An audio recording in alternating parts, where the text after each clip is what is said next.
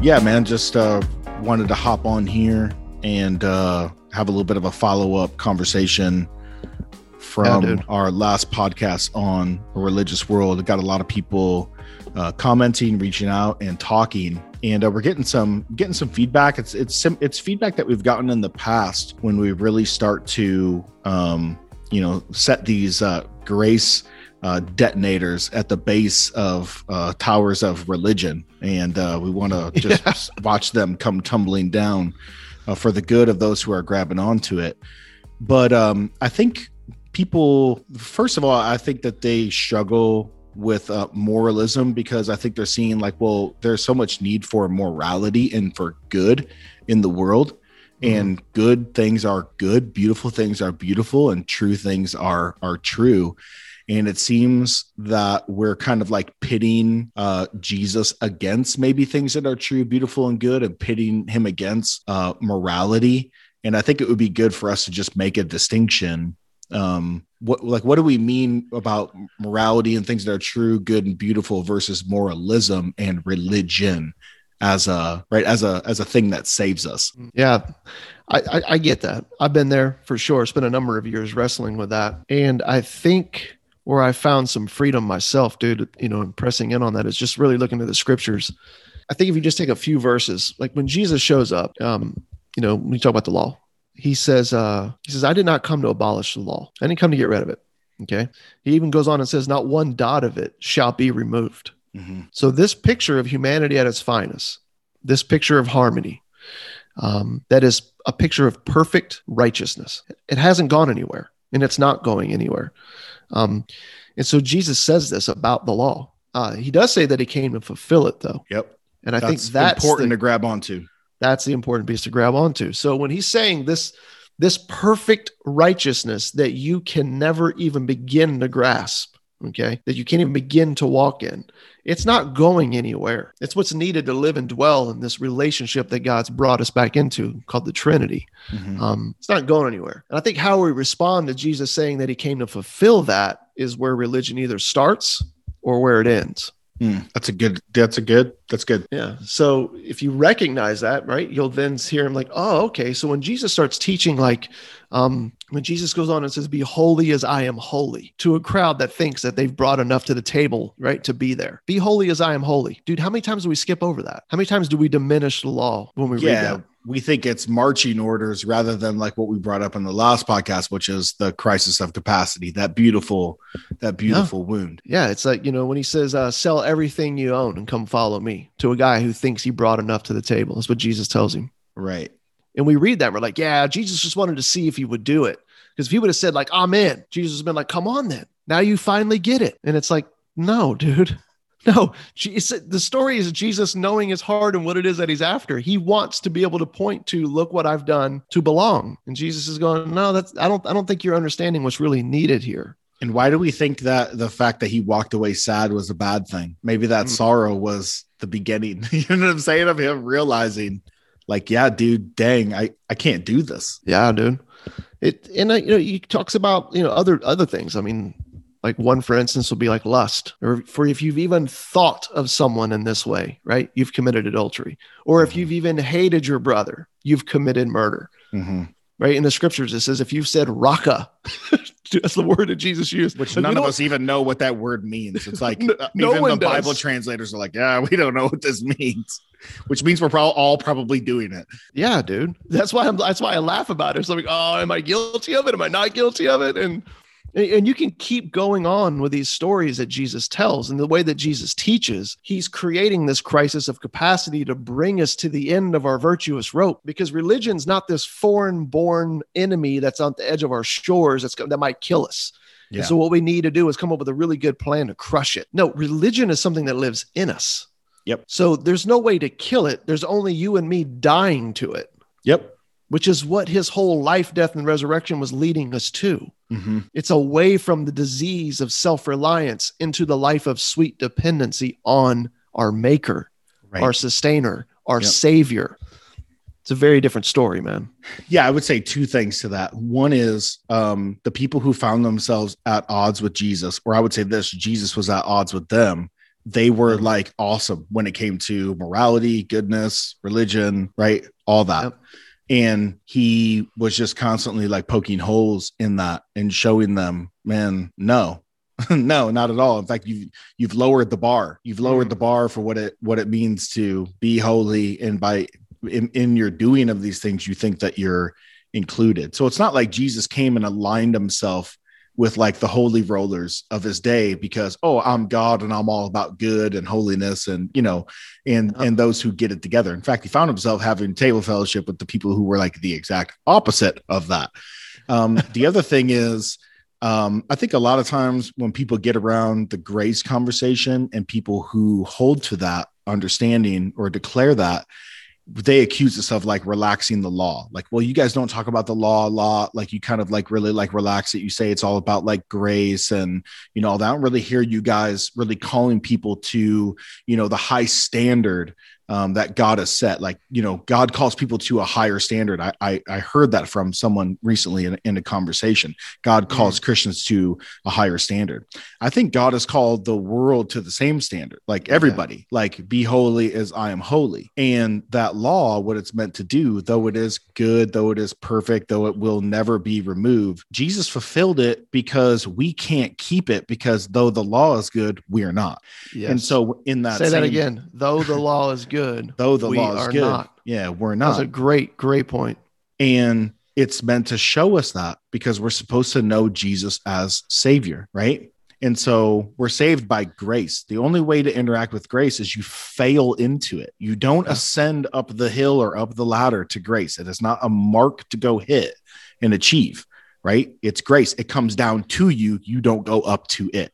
So you think that maybe God wasn't kidding in Ephesians when he says this is a gift so that you can't boast? I don't know. I think salvation is more like a paycheck, like you earn it, But there's this one line in Matthew 5 in the Sermon on the Mount. And he goes, whoever relaxes the law is going to be the least in the kingdom. And some people say grace people relax the law because they're always talking about grace and not talking about the law. But relaxing the law is not talking about grace. In fact, grace has I would say the most robust understanding of the law because we see how insane it is and how much we can't keep it. Relaxing the law turns be holy as I'm holy is like, hey man, try your best. Yeah. You got it 6 times out of 10, man. You said no to this sexual sin 6 times out of 10. Hey dude, that's awesome. Sounds like you're really nailing it. Yeah. You didn't give all that you own, but you went from 10% to 12%. So this is progress, man. Yeah, you get a pat on the back if you really want to punch your neighbor in the face because he's talking about you coming over into his yard like 6 inches with your lawnmower, and you actually refrain from that and you tell your Bible study dudes and they're like, man, that's awesome, bro. Sounds like you're really bearing fruit in the Holy Spirit, though in your heart you wanted to freaking just knock this dude out. It's like we start clapping for each other like, oh, look at this fruit. It's like, no, I'm pretty sure the law has something to say about that. Which is what Jesus is doing. That's relaxing the law. That's relaxing the law. We take this Sermon on the Mount, which is in tune with what Paul says in 2 Corinthians when he defines the law as being good and of God. Jesus does, right? Paul does as well. But then Paul goes on and he calls it the ministry of death. He calls it in verse 9, 2 Corinthians, the ministry of condemnation. In other words, this good and beautiful ministry, as C.S. Lewis said, is an endless hall of mirrors. Yep. It will constantly reveal to you what is good and beautiful, just like a mirror will reveal that your face is dirty. Amen. But know this, rubbing your face on the mirror will never make it clean. Don't do it. So its job is not to produce holiness in us because it cannot. So I would just invite anybody listening in on this, go read the book of Romans through the lens of it is finished, Jesus' death and resurrection. Go read Galatians, which is a church that started out believing in the good news, the reckless grace of God that brought them from death to life. And then somewhere along the way, wanted to find a significance and security of their own, decided to go back to the law. As Paul said, they literally went back to the yoke of slavery. Those were his words. Yeah. The Galatian case study is the best. I would stretch the analogy a little bit more and say, when you get used to rubbing your face on the mirror, thinking that it's going to be the thing that's going to clean you, you get a lot of face grease on that thing. You get a lot of dirt on it and you stop seeing it for what it actually is. You actually, it starts to get a little convoluted. You actually might start to think, hey, I think I could do this. So I think I am doing this. So by relaxing the law and the practice of relaxing the law, I could begin to no longer see what the law is actually saying, which drives me to the beauty of Jesus's life for my life, his death for my death. His resurrection is my resurrection, my only hope. Dude, that's spooky, right? When you start to think about it, that relaxing the law actually leads to your own demise. So here would be another question just to shift. What do you think, even though we're talking about like we're all religious and every expression of religion, though, whether it's spiritual, non-spiritual, you know what I'm saying? Like, it's religious or irreligious or whatever. Right. It's something that it's man-made.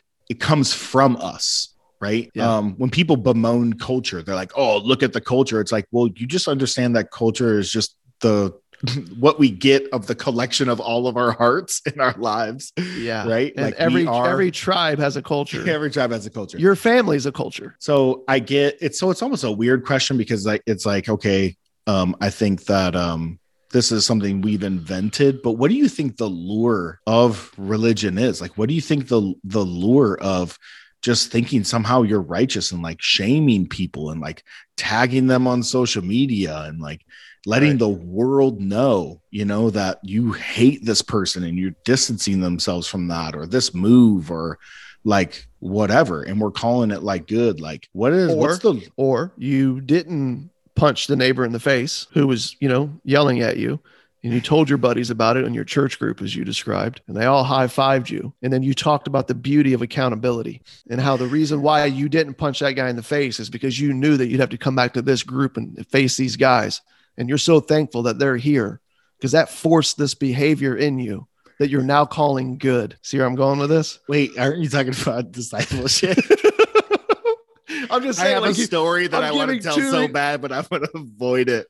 I'm just saying, like, you gave this great example of like the broader culture, but that's how it works in the church world, dude. Oh, and neither one are dependency on Jesus. Right. Neither one are taking Jesus at his word. Let's just say this one time, Russ and I were in California and this dude started talking about discipleship like in this real bitter way. I literally got up from the table and just walked outside. I couldn't even handle it.